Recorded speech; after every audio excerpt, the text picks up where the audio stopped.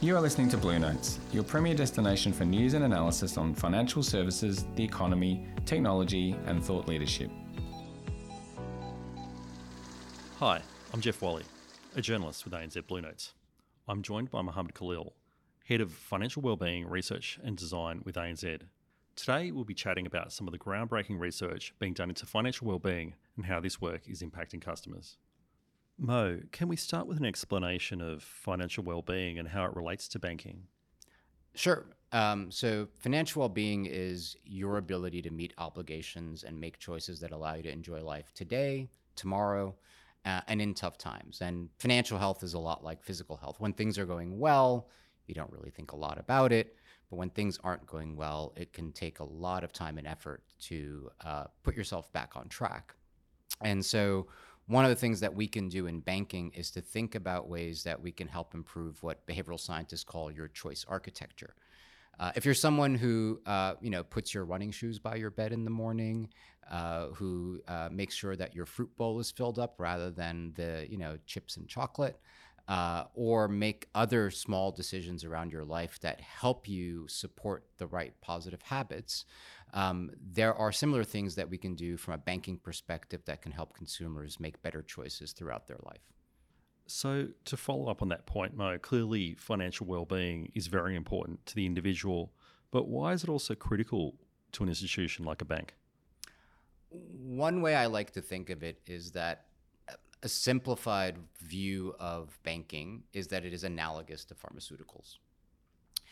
In that the pharmaceutical industry is highly regulated, right, has a tremendous role to play in society in helping people achieve better physical health outcomes, but that its primary focus is on manufacturing, distribution, right, and marketing of their products and services. And I think that that's what banks are really good at, and it's really important to be able to produce these products at scale and democratize them and get them in front of people. The challenge is that, when you walk into a branch, when you walk into a pharmacy, and you start to pick up products off the shelves to help focus on solving the challenges that you have, the issue that you face as a consumer is that you are actually thinking about a particular outcome. You want to get rid of that cold, or you want to improve your health in some way and get that supplement, that vitamin. And if you don't necessarily know how to bring those things together, and you don't have an organization that's focused on the outcome, then you're not really going to be that thrilled and excited about sort of that service. And so I think the reason that financial well-being is important for banks today is you have to decide whether you're going to be a really good pharmaceutical company and get highly efficient and productive at producing products, or whether you're going to become a health company and really get effective at delivering outcomes.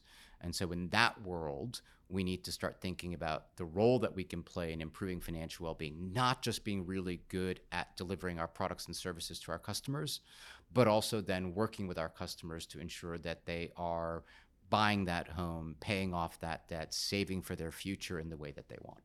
Can you tell us a bit about the research underpinning this and how it has evolved in the last couple of decades? So there are really two sides to it. One is really getting an understanding of what financial well-being is, which we've started to describe. And so there was a real attempt to create a common global definition. So over the past few years, with work that I've done and others, I think there's general consensus now around the world that this idea that it's about meeting obligations and living life well today, tomorrow, and in tough times is really the definition of financial well-being. It's the one being used effectively by the UN and other organizations. Related to that was also then working on developing ways for us to measure financial well-being. So just as we have ways to measure your physical health, right, your blood pressure, heart rate, and a variety of other factors that are really good indicators of your overall state of health, there was a lot of work put into developing what are called objective measures of financial well-being, so data-driven measures, looking at your spend to income, the volatility of your expenses, and subjective measures, so survey-based measures of financial well-being. So that was one stream of work that has been evolving and continues to evolve, and there's a lot more to be done in that space. The second was a shift in how we thought about human financial decision making. So for most people, if you've taken any econ course, you've been trained in the neoclassical economics view that, everybody's trying to maximize utility and everyone operates as a rational actor. And so if you think about the way that banking and financial services has been set up, it's designed for that, for those people. The fact that our T's and C's are so long, that our products are so complicated, presume you can make those trade-offs. But what we're finding is that over the past 30 years, a new emerging field of behavioral science has shown that there are other things that need to be taken into account, that humans actually have biases, they have challenges in how they make financial decisions, and that we need to take those into account. So our research brings those two sides, really understanding what financial well-being is and what drives it, as well as really understanding how we can change the way that consumers make decisions so that they can get better at it. Mo, can you give us some practical examples of how behavioural science is impacting this work?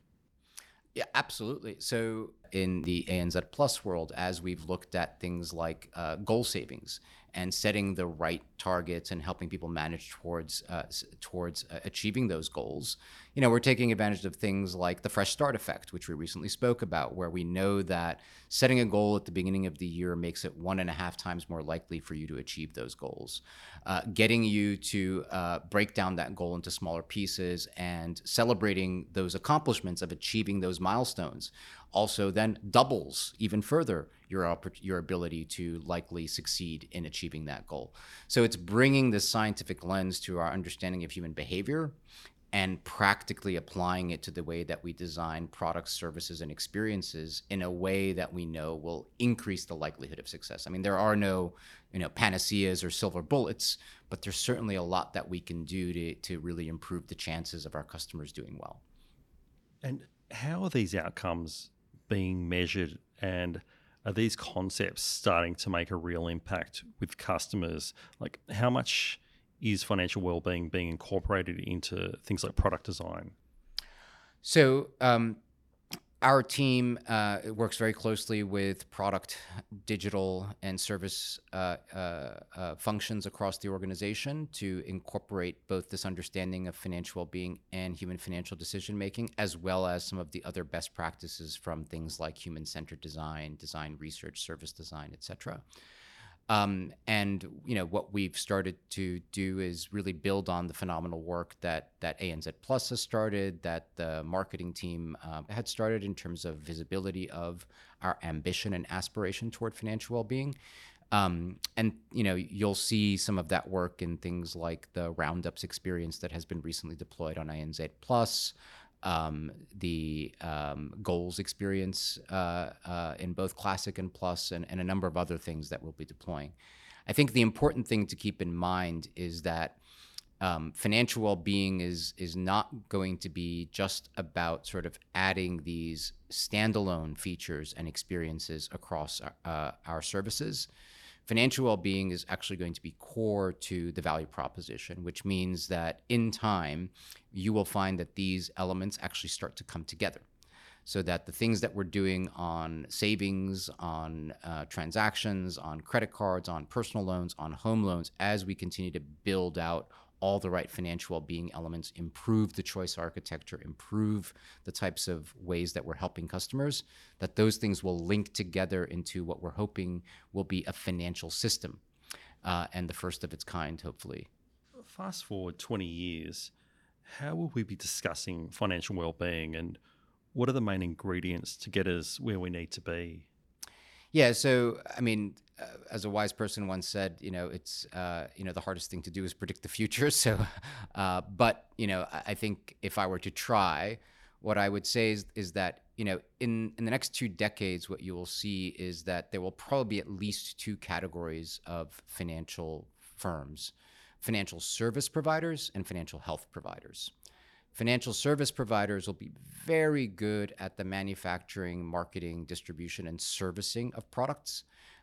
In a world where we have 5-minute mortgages, it's not long before we'll have 5-second mortgages, right? And so, 20 years from now, consumers' ability to find the best rate in market, find the products that meet their needs is going to be a lot easier. You can't imagine in a world where Things like Gen AI will have a bigger role to play. You'll probably be talking to your phone rather than interacting, with your thumbs.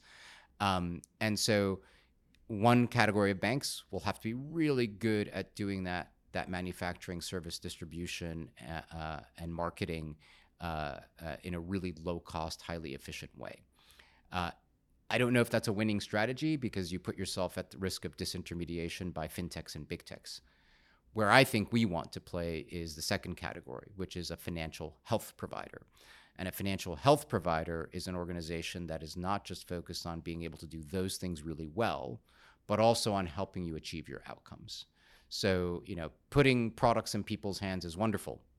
But what people really want you to help them with is actually achieving the goal.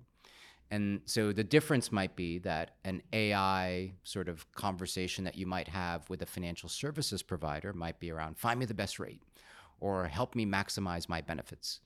But a conversation you might have with a financial health provider is, help me figure out all the things I need to do to pay off my mortgage before I retire, while also ensuring that I'm setting aside enough to retire comfortably. And that is a different problem to solve than just get me the best rate. Thanks for joining us today, Mo. It was a pleasure. Thank you for having me.